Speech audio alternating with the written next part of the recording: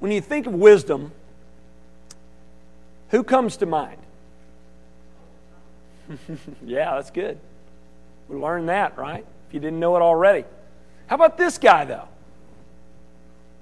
Albert Einstein. Or maybe this guy here, the Dalai Lama. Or this woman here, Oprah. She rightly follows the Dalai Lama, right? Or how about this guy? Any Dr. Oz fans in here? Be honest. A few of you? All right. Or to Star Wars fans out there, how about this guy? Obi-Wan Kenobi. Or this little green guy here, Yoda. To those of y'all who grew up in the 80s, how about Mr. Miyagi? One of my favorite Miyagi quotes is this right here. Man who catch fly with chopstick, accomplish anything. Now that's wisdom, right? Now when you think of words of wisdom, what come to mind? How about those books for dummies? I love this one here, Spirituality for Dummies. Let's hope they didn't sell a lot of these or we're in trouble, right?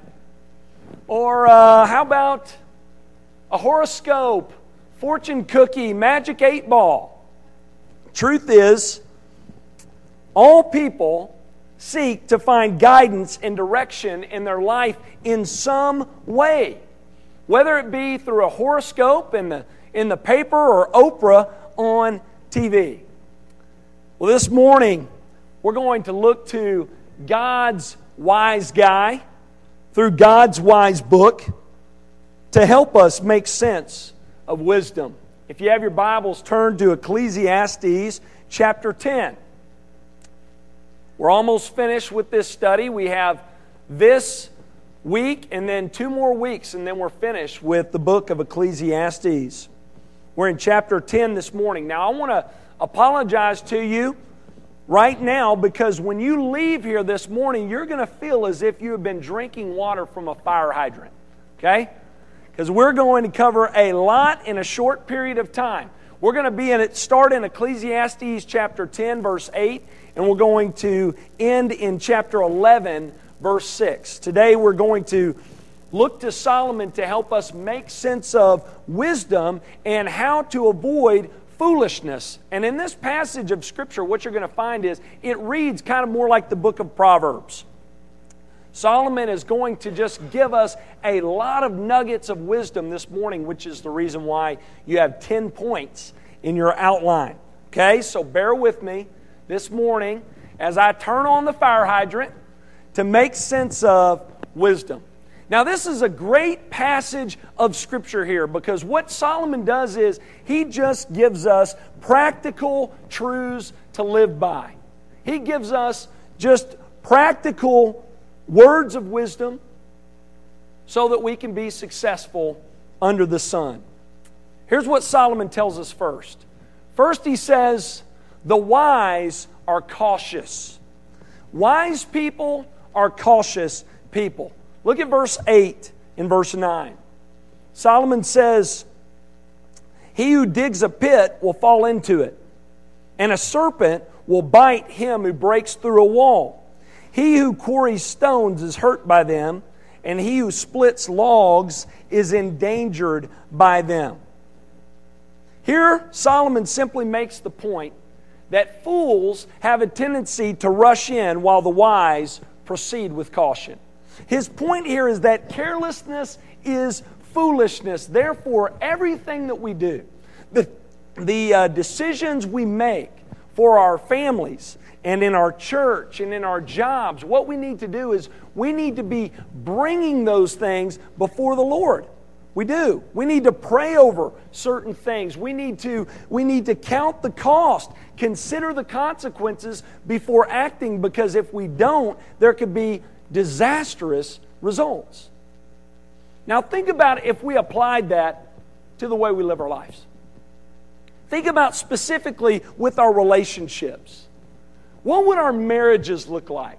What would our relationships look like? What would our relationships in the church look like if we didn't just rush in to conflict for a quick fix, but instead we stepped back, we proceeded with caution, we prayed about and properly planned for how to handle these situations. I think it'd make a world of difference, don't you?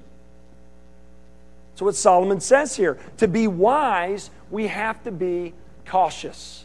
Number 2, the wise are properly prepared. Look at verse 10. Solomon says, if the iron is blunt and one does not sharpen the edge, he must use more strength. But wisdom helps one to succeed. In other words, there's nothing more foolish than a man who goes into the woods with a dull axe. You agree with Solomon there? Though many of us in our culture, we applaud hard work, don't we? We applaud those men and women who work from sunup to sundown. But Solomon asks this question: what if they're not being productive? Hard work is really of no use if one's not being productive, right? Here Solomon says the wise person works smarter and not harder. Solomon says the one who's just going into the woods with a dull axe, just banging away at a tree, that's foolish. We work harder and not smarter, that's foolish. And let's be honest, many of our lives, they look kind of like this lumberjack here, don't they? Our axe is dull, and instead of sharpening it, we just hit that tree harder and harder, and we're doing nothing more than just knocking bark off the tree. And what I mean by that is this: we have a lot of goals, don't we? We have we want a wife, a good job, kids, buy a house, start a ministry, but we just think we're just going to jump in and figure things out as we go. We get in such a rush to mark things off our list of to-dos in our life and accomplish certain goals that we just jump in head first without checking to see how deep the water is. There are many couples who come and say, we want to get married. So you ask them, what are you doing to prepare for marriage? And they say, well, we found each other. We got a pastor. We've got a time set. We've got a place to meet. We've got a wedding dress. We got tuxes. We got the groomsmen, the bridesmaids, the cakes. And you're thinking to yourself, that's a wedding ceremony. What are you doing to prepare for marriage? And many of them have not thought a thing about it. And we see marriages fail time and time again. They jump in head first to 2 feet of water. And of course it doesn't end well, does it? But many think in this way. But get this, if your goal is to have these things, to have a wife and kids and a house and a good career and a fruitful ministry, you need to begin first and foremost by sharpening your axe. You should plan and make sure that you're properly prepared. Now, some don't like to do this, do they? They think that to make plans is kind of unspiritual, you know? It's kind of a sign of a lack of faith. You just got to jump in there and let God figure it all out. Listen, God gave us the ability to think, right? And to plan ahead. Don't you think it's wise for us to use that God-given ability? Does God do this? He does, doesn't He? God has a plan. And He's taking the proper steps to accomplish His purposes. And we are created in His image, and we are to do the same, okay? We unfortunately live in a culture that does not welcome this kind of forethought and planning, do we? We don't. Our culture pushes acting on impulse to the point of catastrophe. Our culture pushes to take care of financial troubles. Just get this quick fix here. Get a credit card to pay off other credit cards. Get fast food because it's fast. A lot of times we're so busy doing these things, we don't make time for our family. And when our marriages get in trouble, what do? We find a quick fix in counseling. Quick counseling fix to fix all our problems. Solomon says a wise person is prepared. A wise person plans wisely to avoid these issues.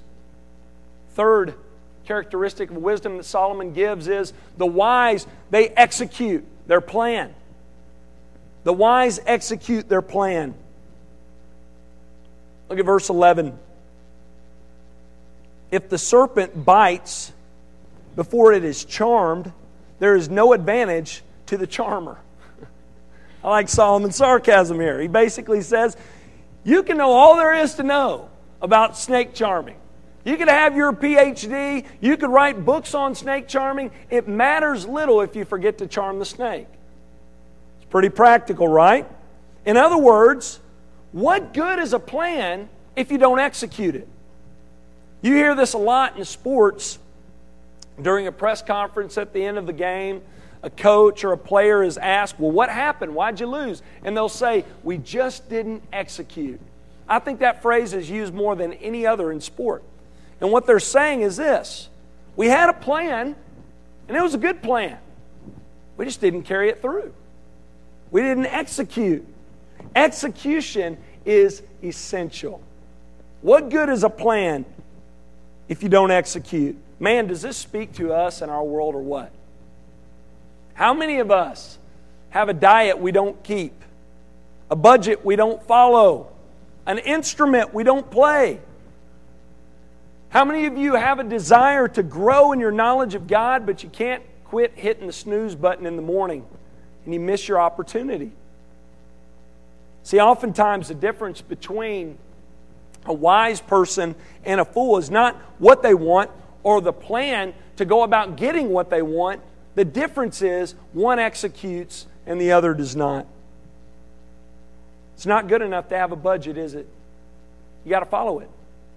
It's not good enough to have a Bible. You got to read it.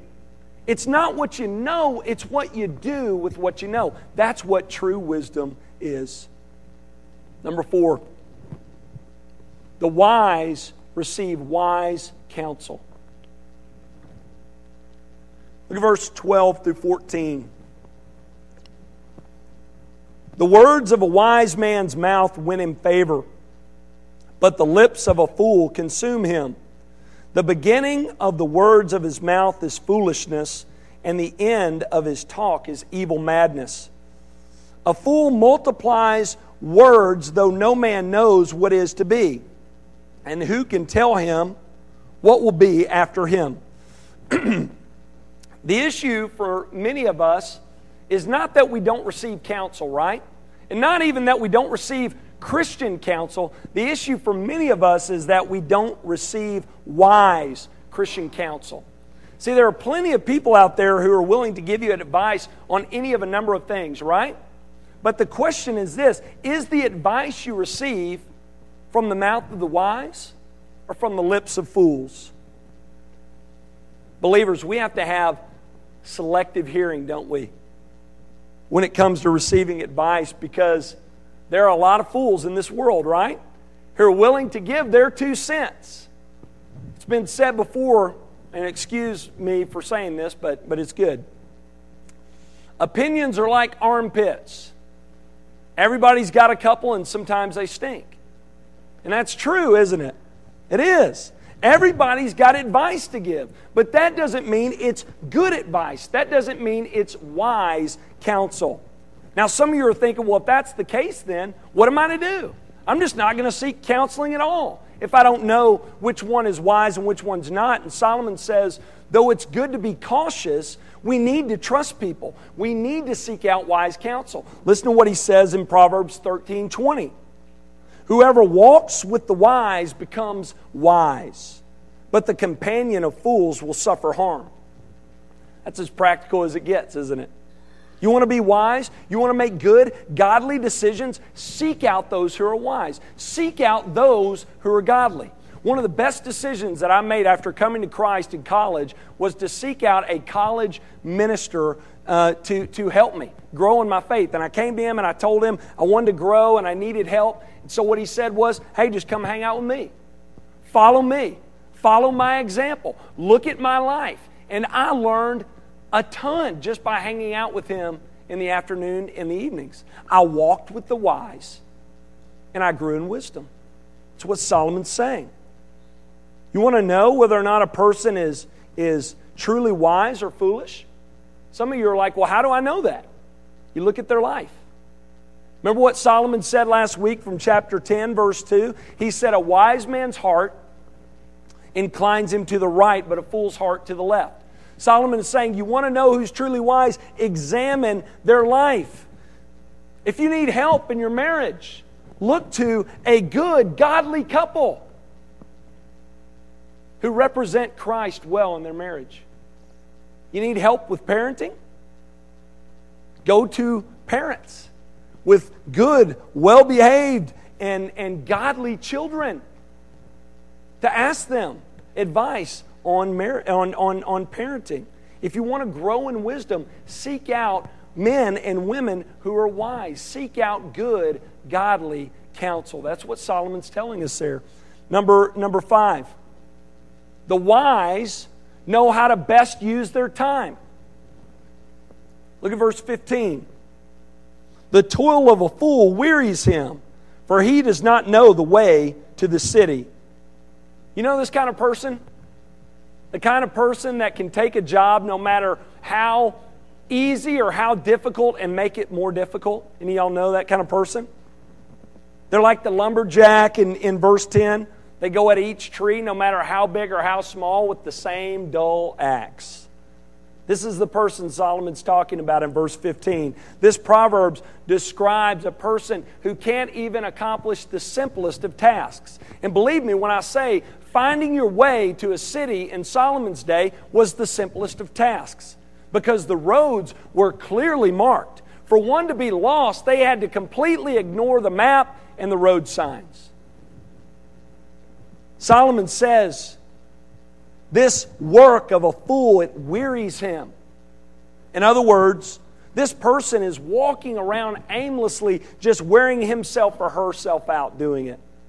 A couple of months back, Leslie and I took the girls and went to Six Flags. And one afternoon, we took Ava to ride the water rides. And we wanted her to ride the log ride. That's kind of a classic ride, right?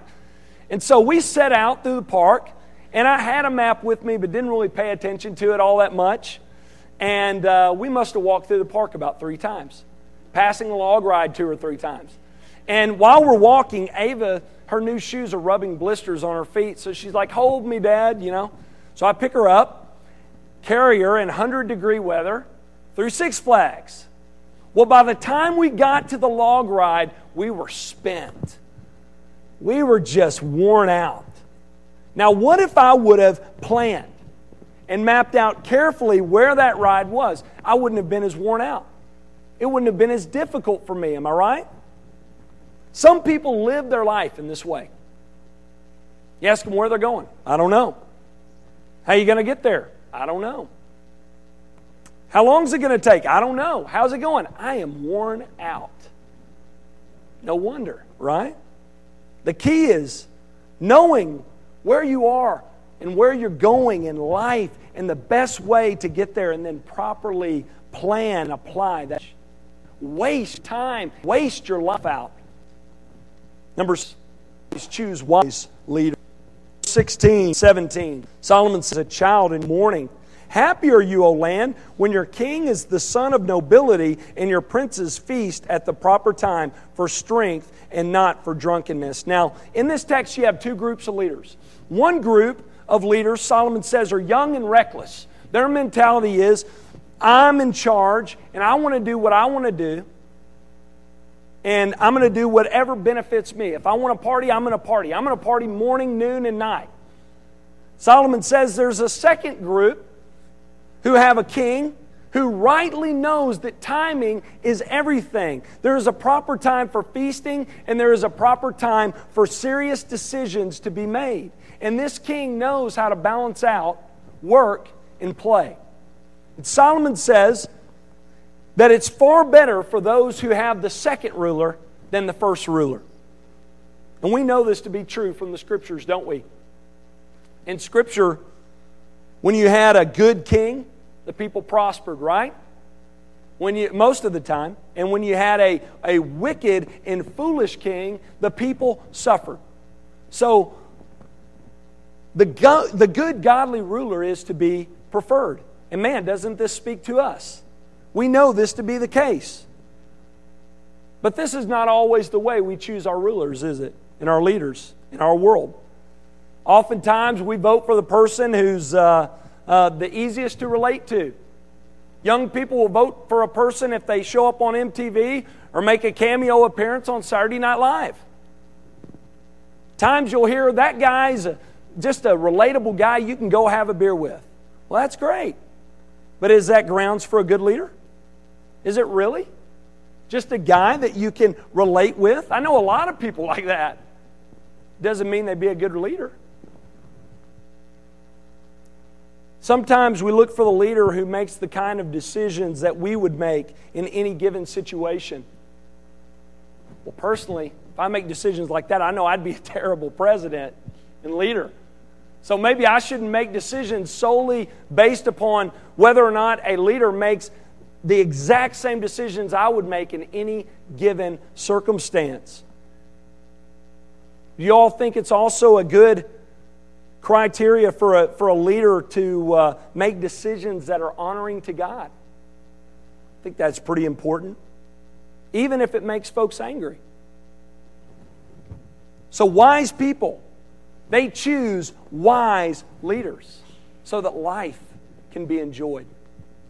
Number 7, the wise practice good stewardship. Verse 18, through sloth the roof sinks in, and through indolence the house leaks. In verse 18, Solomon says that the foolish man is the one, because he is lazy, who has allowed his roof to sag and his house to leak. Now, this point should make our wives in here really happy, guys. Wives, you can thank Solomon here, because what he's saying is he's calling for guys to not be lazy and get the honey-do list done. How many of you guys in here have projects at home that are stacking up on you? And you think to yourself, though my gutters are full, the yard's growing up, my car's breaking down, the house is leaking, I've got paint chipping off the side of my house, I'm just too busy watching the Rangers play ball, seeing if the Cowboys are going to be playing ball next fall. Solomon has a word for us here, guys. He says, you can tell where a foolish person lives by the look of their house. Now, he's not talking about the size or the cost of the home. He's talking about the shape of the home, no matter the size and cost. He's telling us we need to be good stewards here. Many of us spend all of our time complaining about what we don't have, that we neglect to take care of the things that we do have. Solomon says, don't be lazy, don't be idle, don't spend your days wishing you had a better life, better things, more money. Instead, open your eyes to the blessings that are around you and be thankful for those things. The wise practice good stewardship. The wise honor God with their money. Verse 19, bread is made for laughter, and wine gladdens life, and money answers. Look at the last phrase there. Money answers everything. Is Solomon being contradictory here? Because hasn't he said throughout this book that hasn't he already spoken about the fact that those whose master is money and think money is the answer for everything, they end up miserable in this life? Then what is Solomon saying here? Now, some commentators have kind of explained this away, said Solomon's being sarcastic and he's really speaking critical of those with money. But I don't see that here in this text. Solomon is speaking favorably about money, along with other things. Now, he's using hyperbole here. It's poetry, so he's using an intentional exaggeration to make a point. When Solomon says money is the answer to everything, he doesn't mean money's the answer to all of our problems in life. But the point he's making is this: money, if used wisely, can add to life's enjoyments. That's what Solomon's saying. He's making the point here that the wise know how to properly use their money. They know how to manage their money. They know how to spend their money in a way that benefits them personally and in a way that honors God. Solomon says in Proverbs, what profit is it for a man to gain wealth if he doesn't have wisdom? We know that to be the case, don't we? People win the lotto, they're broke. Short period of time later, though they gain wealth, they don't have wisdom to know how to use that money. Wise people, however, when they get money, Solomon says they know how to use it. And Solomon gives an example here of how to wisely use your money. He says, use your money to enjoy life with friends and family. Now, the fool doesn't do this, does he? Solomon's talked about how the fool uses their money. They piddle it away, or they hoard their wealth to their own hurt. And in turn, they miss out on all of life's enjoyments. Solomon is saying here, the wise spend their money on the right things. They use their money to honor God. They share it. They feed their friends. They fund ministries. And they help those in need. Number 9, the wise control the tongue. Verse 20, Solomon says, even in your thoughts, do not curse the king, nor in your bedroom curse the rich. For a bird of the air will carry your voice, or some winged creature tell the matter. It's kind of interesting, isn't it? Wise people know that gossiping is foolish and destructive. We've all heard it said before, if you can't say anything nice, don't say anything at all. Well, Solomon explains why you don't do that in verse 20. He says, because if you do, chances are the person you're talking about is going to find out. I love this verse. Solomon says, don't even think bad thoughts or talk about someone in the privacy of your own bedroom, because if you do, a little birdie will take your voice and make the matter known. Any of y'all ever heard that saying before? A little birdie told me this or that? That's where we get this from. It's from Solomon right here. Have you ever whispered something under your breath and somebody heard it? Kids? Yeah. That's being honest. That's good. I did the same thing. Times when I was behind closed doors, I didn't think anybody could hear me when I was upset. And I was mouthing and I got hurt. My mom heard me and I got in trouble for it. Solomon says it's wise to hold your tongue. Ask yourself this, what good does gossip do? If you talk bad about a boss, you can lose your job. Talk bad about a husband or wife, it could hurt your marriage. You talk bad about a friend, it could destroy a relationship. You talk bad about someone in the church, it could divide the church. Now let's look at the positives of gossip. Really aren't any, are there? They're not. It may make you feel better about yourself for a while, but it can make your life much more difficult. So Solomon says, be wise by controlling your tongue. Here's the 10th point here. The wise invest wisely and trust in God. Chapter 11, verses 1 through 6. Solomon says, cast your bread upon the waters, for you will find it after many days. Give a portion to 7 or even to 8, for you know not what disaster may happen on the earth. If the clouds are full of rain, they empty themselves on the earth. And if a tree falls to the south or to the north, in the place where the tree falls, there it will lie. He who observes the wind will not sow, and he who regards the clouds will not reap.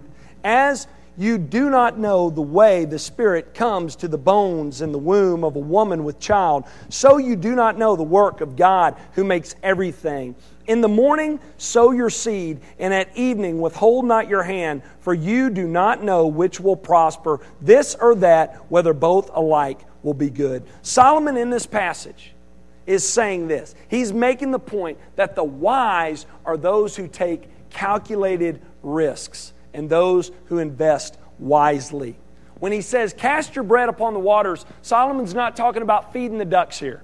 This is where context comes in. He is talking about investing in overseas trade, because that was a very common practice during that time. And Solomon says here, using that illustration there, he says here that the wise, they know how to invest.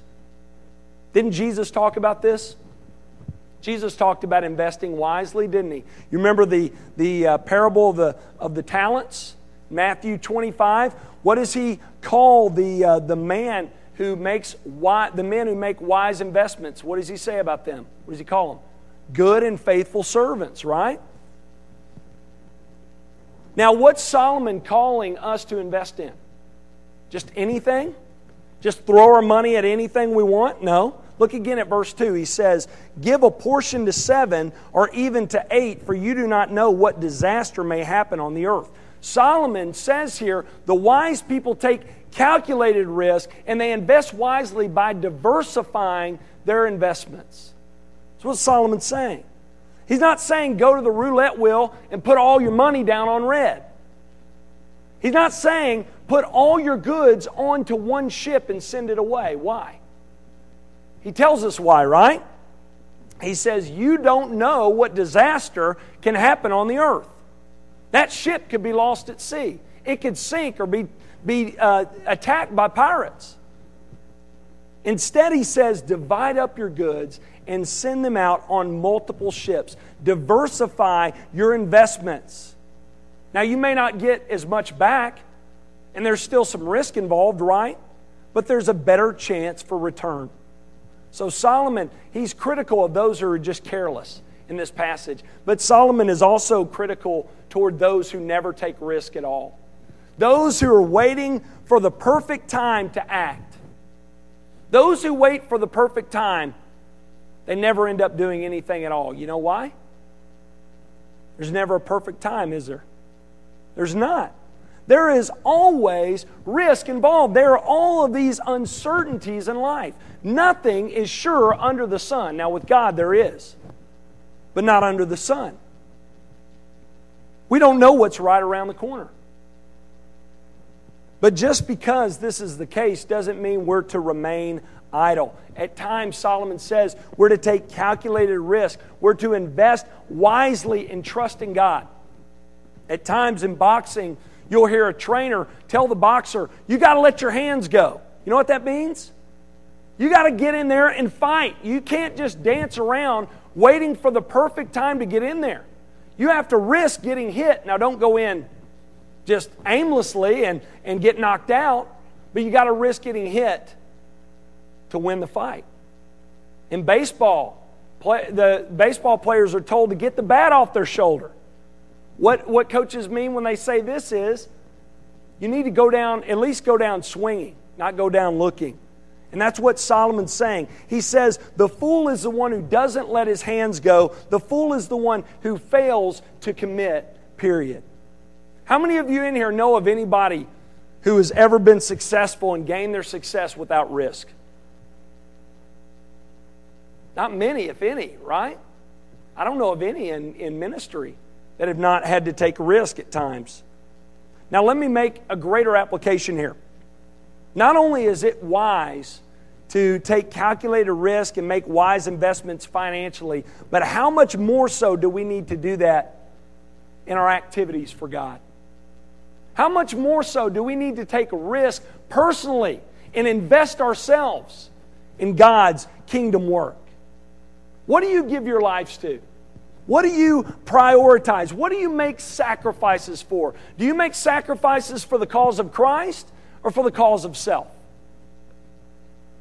Scripture is clear that Christ and His cause is to be tops on our list when it comes to priority. John Piper, in a great book called Don't Waste Your Life, he gives a quote in there. It's not his own, it's an anonymous quote, but it says this: "This life will soon be past. Only what's done for Christ will last." Well, we need to commit that to memory. And we need to adopt that phrase in our own life. This life will soon be past. Only that which is done for Christ will last. I want you to take time this week, truly examine your life by this statement, and ask yourself, how much of my time is devoted to eternal things? How much of my time, if it were to end today, how much of my time would last? The things I'm doing, how much of the things that I'm doing would last? My prayer for each and every one of you this morning is that you would invest in God's kingdom work. And there's no better place to begin investing in God and in His work than right here at this church. Let me end with this morning. I want to end by looking to our perfect example of wisdom. No, I don't mean Solomon, right? I mean one who's far greater than him. I'm talking about the Lord Jesus. Let me ask you this. Did Jesus sacrifice? Did Jesus invest Himself in God's kingdom work? Big time, right? We're told in Philippians 2 that though Jesus was equal with God, He emptied Himself and He took on flesh and He dwelt among us. And not only did He dwell among us, He took the form of a lowly servant. And Paul tells us that His investment, it goes even deeper than that, in that He was obedient to the point of death. And not just any kind of death, but a painful death on a shameful cross. Jesus gave everything for us. He left glory and He gave His life that we might live. You want to be wise like Solomon talks about in this passage?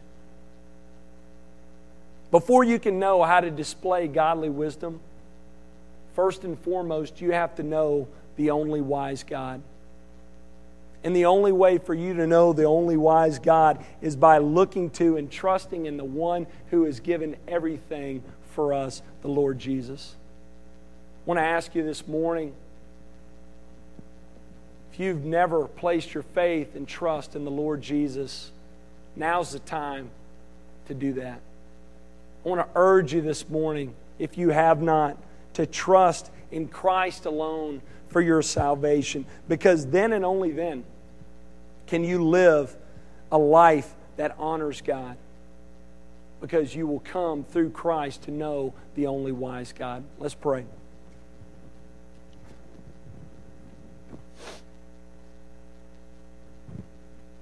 Father,